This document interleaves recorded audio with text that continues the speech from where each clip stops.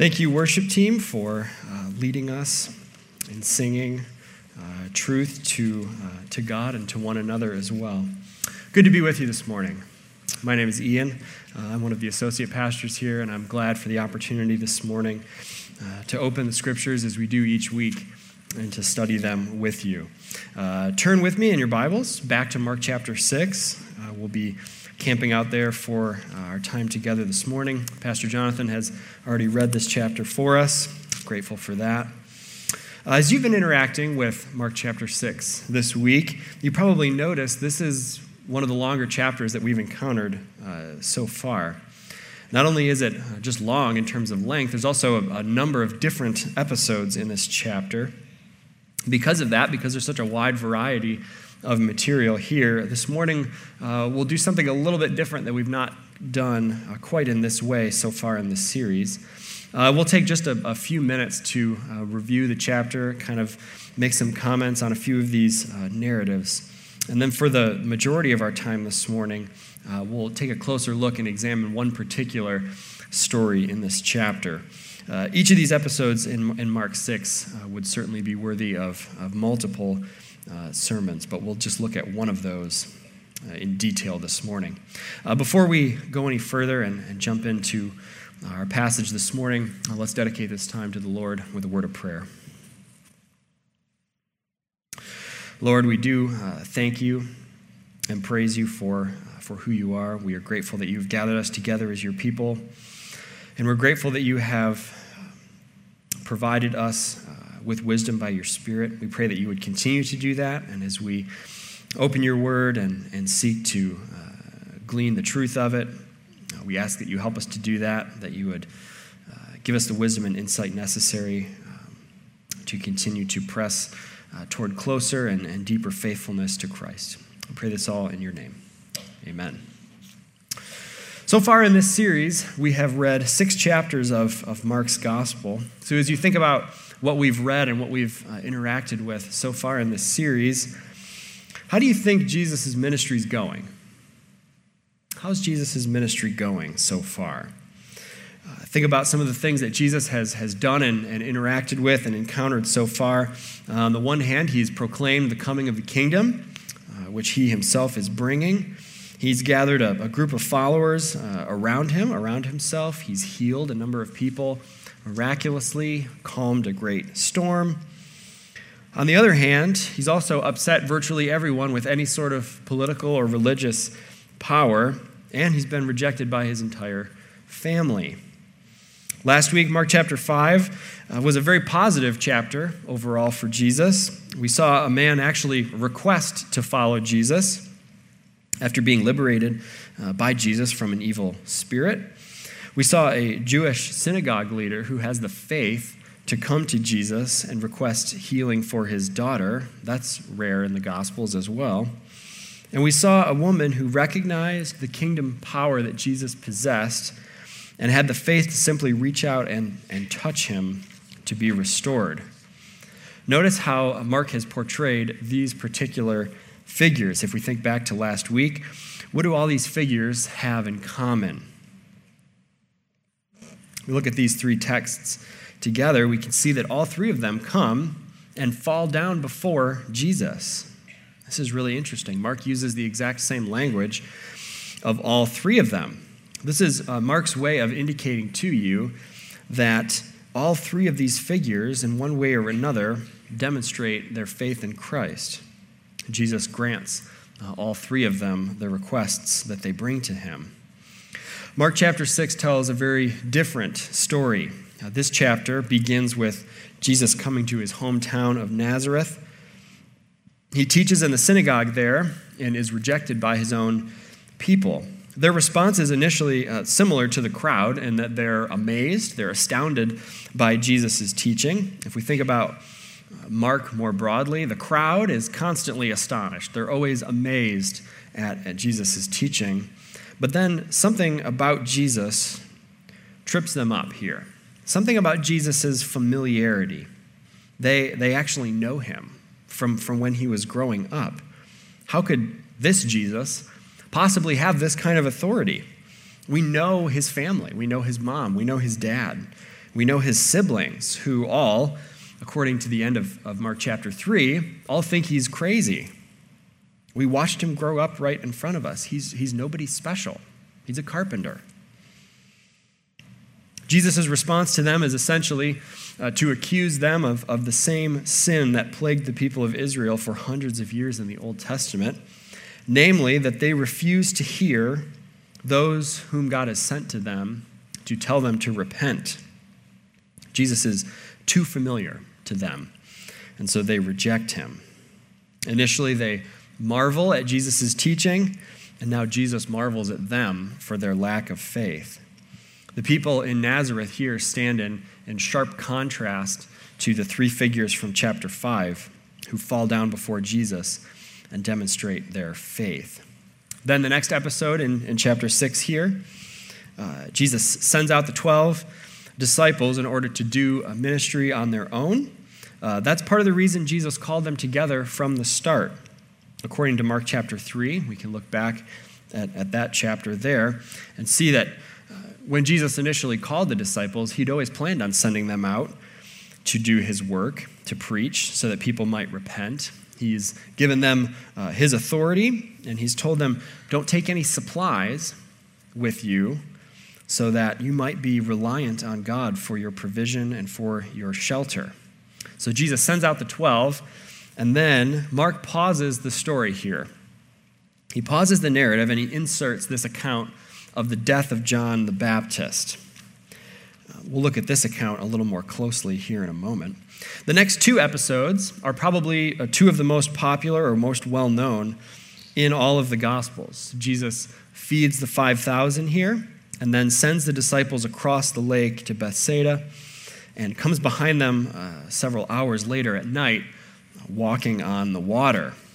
Again, so many things here that we could focus on and benefit from. These two stories, just to say at this point, these two stories are just packed with Old Testament imagery. And Mark has included them here to tell us something about the identity of Jesus.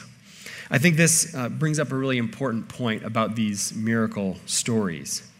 Why do the gospel writers include these sorts of accounts in their stories of the life of Jesus? Why are these sorts of episodes included? What kind of purpose do they have? I think if we're not careful, we can sometimes be tempted to see these miracle stories simply as the gospel writers inserting proofs of Jesus' divinity, and we can go to those to try to demonstrate that Jesus is both divine and human. But I think that kind of limits these miracle stories to being essentially magic tricks that just sort of show Jesus' power. But we have to remember that for the gospel writers, and especially for Mark, these are more than just demonstrations of power. They're certainly that, but they're more than that. More significantly, Mark has inserted these here because they tell us something about who Jesus is. They tell us about his identity. So when Jesus feeds the crowd on the shore of the lake, let's not only think about how amazing it is that Jesus can multiply the bread and the fish in this way. This story should remind us of God providing for the people of Israel the food in the wilderness in Exodus 16, just after Moses has led them out of the land of Egypt. And of course, just to make sure that knot is tied tightly, there are 12 baskets left over, 12 of them. When Jesus walks on the water immediately following this, let's not only think about Jesus' miraculous power here, let's think about all of the passages in the Old Testament that speak of God as the Almighty One who rules over the sea, over the water, like Psalm 29 and Psalm 89. So Mark has put these in here, not because they're just interesting or because they're just exciting or because they're fascinating. Mark has put these in there for a much deeper and much richer reason. Jesus comes to earth as a human and begins doing things that only God does, that only God has the prerogative to do. Mark is trying to show us who Jesus is by telling you about the things that he does. This is the way that the gospel writers form their Christology. This is how the Gospels talk about the divine and human nature of Jesus. The final episode in Mark 6 is sort of a summary of some healings that Jesus performs when he and the disciples get to a place called Gennesaret. If you want to visualize this, here's a map of the northern region of Galilee during the time of Jesus. You can see Gennesaret highlighted there on the west side. Jesus has been all over this area so far in Mark's gospel. A number of these locations are probably familiar to you. You can see Jesus' hometown of Nazareth down here to the southwest, even further. You can see Capernaum and Bethsaida up on the north. Both of these figure prominently in Mark's gospel as well. And then to the south there, you can see Gadara. This would be where Jesus cast out the demon from the man in the last chapter there. So this is kind of a high flyover of Mark chapter 6. Obviously, there's much, much more here than we can cover thoroughly in one Sunday morning. So I want to spend the rest of our time taking a look at the account of the death of John the Baptist here. Back in Mark chapter 1, Mark gave us a clue that John has already been arrested when Jesus first began his ministry. You can see that back in chapter 1, verse 14. At that point in his gospel, Mark doesn't tell us how or why that happened. He's sort of put a pause on that, and he's waited till this point in his gospel to pick this back up. Now, there's a lot of fascinating details in this story as well, but let's notice just a couple of them here. First, let's pay attention to where this story has been placed in Mark's gospel narrative. Mark's been very strategic about where he's put this story. It's not the case when Mark is writing this text. It's not the case that he has just strung a bunch of stories of Jesus together in whatever order has come to his mind. He's done this after several decades, by the time he writes this, of thought and reflection and inspiration of the Spirit. He's put these together in a particular order for a particular reason. He's done this so that we can understand more of who Jesus is. One way that he structures his gospel is to take a particular story about Jesus and to split it open right in the middle and insert another story into it and then wrap it back around and complete the first story afterwards. This forms sort of a literary sandwich, if you will. And the point is that we're supposed to read these stories together because often they contain similar themes, similar ideas. And Mark has done this so that we can read them together, and that can sort of impact the way that we see Jesus. This just happened last week. If you'll remember Mark chapter 5, in that chapter, Jairus, the synagogue ruler, comes to Jesus and requests healing for his daughter. Jesus leaves, and on the way to the house, the woman with the bleeding issue comes up and touches Jesus and is healed. And then when that story is completed, then Jesus finishes his journey to the house and heals the daughter. So Mark has taken the larger story of Jairus and cut it open right in the middle, inserted the story of the woman there, and then closed it up at the end. And the reason he's done this is because both of these stories are essentially about the nature of faith in Christ. Both of those stories have that as a primary theme. And so Mark is trying to get you to read those together because they have related ideas. The same thing happens right here in Mark chapter 6. Just before the John the Baptist episode, Jesus has sent out the 12 to go preach and to heal. Because of that, verse 14 tells us that Jesus' name is becoming well known in the region. Jesus' fame is spreading, even to the point that Herod hears about it. We'll talk more about him in a second. Mark takes this opportunity to tell you about John, and then immediately after this, the disciples return to Jesus and tell him everything that they've done. So in this story, the disciples being sent out and returning would be the bread, and the middle filling would be the story of John the Baptist. So Mark is trying to get us to read the stories about John the Baptist and the story of the disciples being sent out. He's trying to get you to read these together. Why would he do this? Well, he has some questions and some things in mind that he wants his audience to think about, and they're all centered around the nature of discipleship. What does it look like for followers of Jesus to be sent out into the world? What kind of world are they going to encounter when they're sent out? What does being a follower of Jesus truly entail? These are the kinds of questions to ask as we think through these stories that are all about what it looks like to follow Jesus and what experiences might be waiting. So look with me at verse 14. Here the disciples have been sent out to heal the sick and to preach repentance. We'll pick up the story here in Mark 6, starting in verse 14. King Herod heard of it, for Jesus' name had become known. Some said, John the Baptist has been raised from the dead. That is why these miraculous powers are at work in him.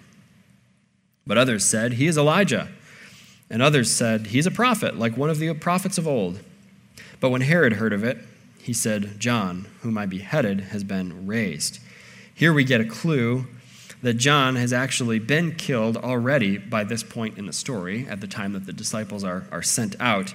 But again, Mark didn't tell you this story where it happened chronologically. He's picked it up and put it right here so that he can emphasize these related themes here. So why is John in prison, and why is he executed? Verse 17, for it was Herod who had sent and seized John and bound him in prison for the sake of Herodias, his brother Philip's wife, because he had married her. For John had been saying to Herod, it's not lawful for you to have your brother's wife. And Herodias had a grudge against him and wanted to put him to death. But she could not, for Herod feared John, knowing that he was righteous and holy man, and he kept him safe. When he heard him, he was greatly perplexed, and yet he heard him gladly.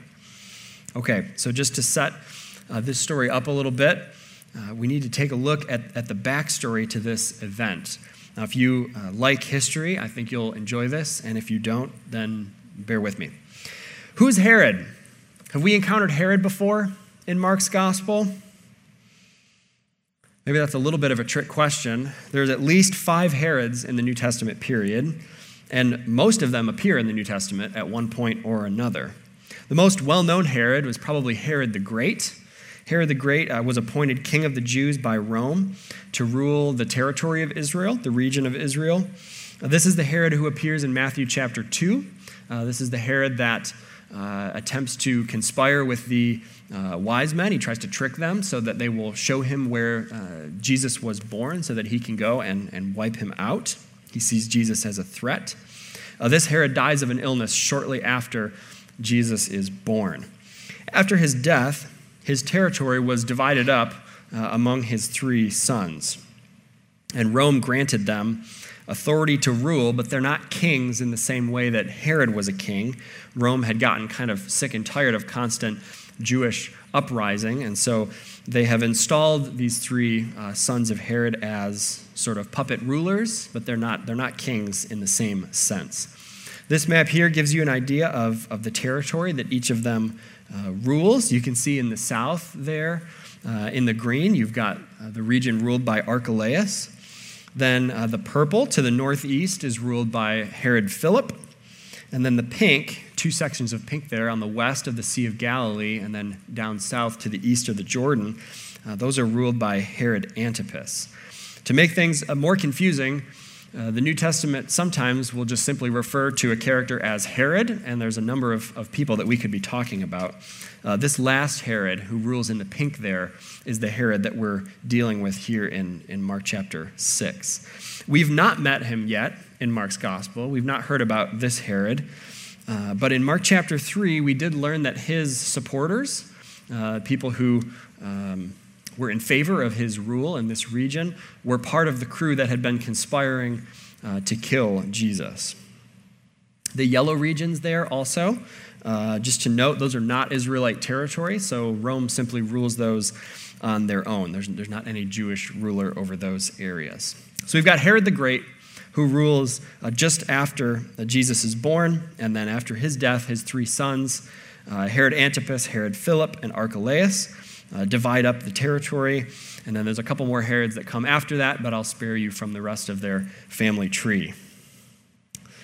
Now that we have our Herods straight, here's basically what happened to set up this event according to the New Testament, as well as a first century Jewish historian named Josephus.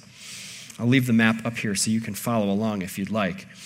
Herod Antipas had married the daughter of the ruler of Nabatea. You can see Nabatea at the far bottom there of the map, right by the Dead Sea. He had married the daughter of the ruler of Nabatea in order to form a political alliance with them. Then one time when he was visiting his brother Philip, he decided that he would like Philip's wife, whose name was Herodias. He would also be Herod Antipas's niece. He would like her as a wife as well. Herodias agreed to this because this would have resulted in an increased political and social standing for her. So she agrees, but she demands that Herod Antipas divorce the princess of Nabatea. Antipas does this, which then sets off a border war with Nabatea and incites religious protest among all of the Jews due to this completely non-Torah observant marriage. John the Baptist calls out Herod for this. Because of this, he's arrested, and the text tells us that it's actually Herodias who has got it out for him more than Herod himself. She's actually the one that wants to execute him. Now let's notice something about the relationship between John and Herod, according to verse 19 and 20. This is really, really interesting. Look at verse 19. And Herodias had a grudge against him, John the Baptist, and wanted to put him to death. But she could not, for Herod feared John, knowing that he was a righteous and holy man, and he kept him safe. When he heard him, he was greatly perplexed, and yet he heard him gladly. So we're told that Herod actually keeps John alive because he's a pretty good guy. He's righteous, and he's holy.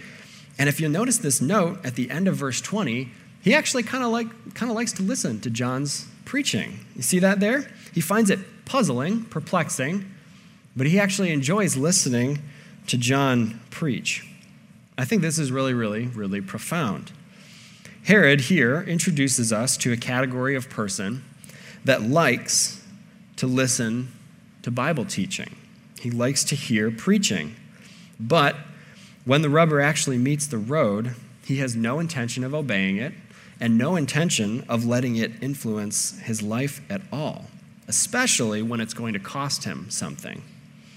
It's almost as though when Herod receives the word, he immediately receives it with joy. But when the cares of the world and the deceitfulness of wealth and power rise, he falls away and bears no fruit. We heard something about that in Mark's gospel to this point. Pick up the story in verse 21. But an opportunity came when Herod, on his birthday, gave a banquet for his nobles and military commanders and the leading men of Galilee. For when Herodias' daughter came in and danced, she pleased Herod and his guests, and the king said to the girl, "Ask me for whatever you wish, and I will give it to you." So Herodias here finds her opportunity to get rid of John the Baptist. This is at Herod's birthday party. Certainly, at an event like this, there's plenty of food, there's plenty of drink, and Herodias' daughter, who is Herod's niece, is providing the entertainment. And she puts on such a good show that Herod, who at this point in the evening certainly cannot be 100% in his right mind, offers her anything she wants, up to half of his kingdom, which is comical because he's not a king and he doesn't own this region. He doesn't actually have anything to offer her. Verse 24. And she went out and said to her mother, "For what should I ask?" And she said, "The head of John the Baptist." And she came in immediately with haste to the king and asked, saying, "I want you to give me at once the head of John the Baptist on a platter." Herodias wants John executed. Her daughter also adds that he be publicly displayed and humiliated. For the sake of time, we won't read the rest of the story here. It's been read for us already this morning. I trust that you've interacted with it this week. But the king sends the order, sadly, as the text tells us, because again, Herod kind of likes John a little bit. And John's head is brought to Herodias' daughter, who brings it to Herodias. And that is the end of the life of John the Baptist. John the Baptist was tasked with the announcing of God's kingdom on earth. He was tasked with being the forerunner, the prophet in the wilderness, preparing the way of the Lord of Isaiah chapter 40. This is Jesus' cousin. Jesus called John a prophet and said that no one who is born of women is greater than him. This is a person who had devoted his life to the working of God's kingdom in the world. And yet somehow, in the way that this world works, he can get caught up in the drama of a sinful and powerful family and arrested and put in prison. And then, at the ruler's rash vow made at his birthday party, mixed with his wife's long-held grudge, John's life is ended. Mark wants you to think about this story in the context of Christian discipleship. Jesus sends out the 12 to do ministry in the world, and then Mark inserts this story about how one particular follower of Jesus fared, who was commissioned to do the work of God. How does it go for those who are sent out into the world to do God's work? To be blunt about it, to be fair about it, we don't know. The responsibility of God's servants is to do the work that God has given them to do of making the name of Jesus known. That's what the disciples do in chapter 6. That's what John the Baptist does. They make the name of Jesus known. This can sometimes get you into really deep trouble with powerful people who actually stand to lose something if Jesus is king of the world. But sometimes it also produces a harvest of 30 or 60 or 100-fold. The path of being a disciple of Jesus is one of self-sacrifice. This is going to be an important theme in Mark's gospel as we continue to move forward. So pay attention for statements like this coming in Mark 8. If anyone would come after me, let him deny himself and take up his cross and follow me. For whoever would save his life will lose it, but whoever loses his life for my sake and the gospel's will save it. For what does it profit a man to gain the whole world and to forfeit his soul? Be on the lookout for these kinds of statements, because Mark is going to turn up the volume on this theme of the cost of discipleship in the coming weeks. This will give us, I think, a great opportunity to allow God to use Mark's gospel to teach us more about what it truly means to be a disciple of Jesus in this world. Next week, we'll pick up in Mark's gospel with chapter 7, so you can be reading that this week. Next week, Pastor Mark will be back here bringing the word to us, and then in 2 weeks, the week after that, one of our missionaries, Ben Layer, will be here. We're really excited for that. Ben will be giving a missionary update for us, and will also be stepping into this series, so he'll be bringing the word from Mark chapter 8 in 2 weeks from now. With all that being said, let's stand, and we'll go ahead and close our time together with a word of prayer.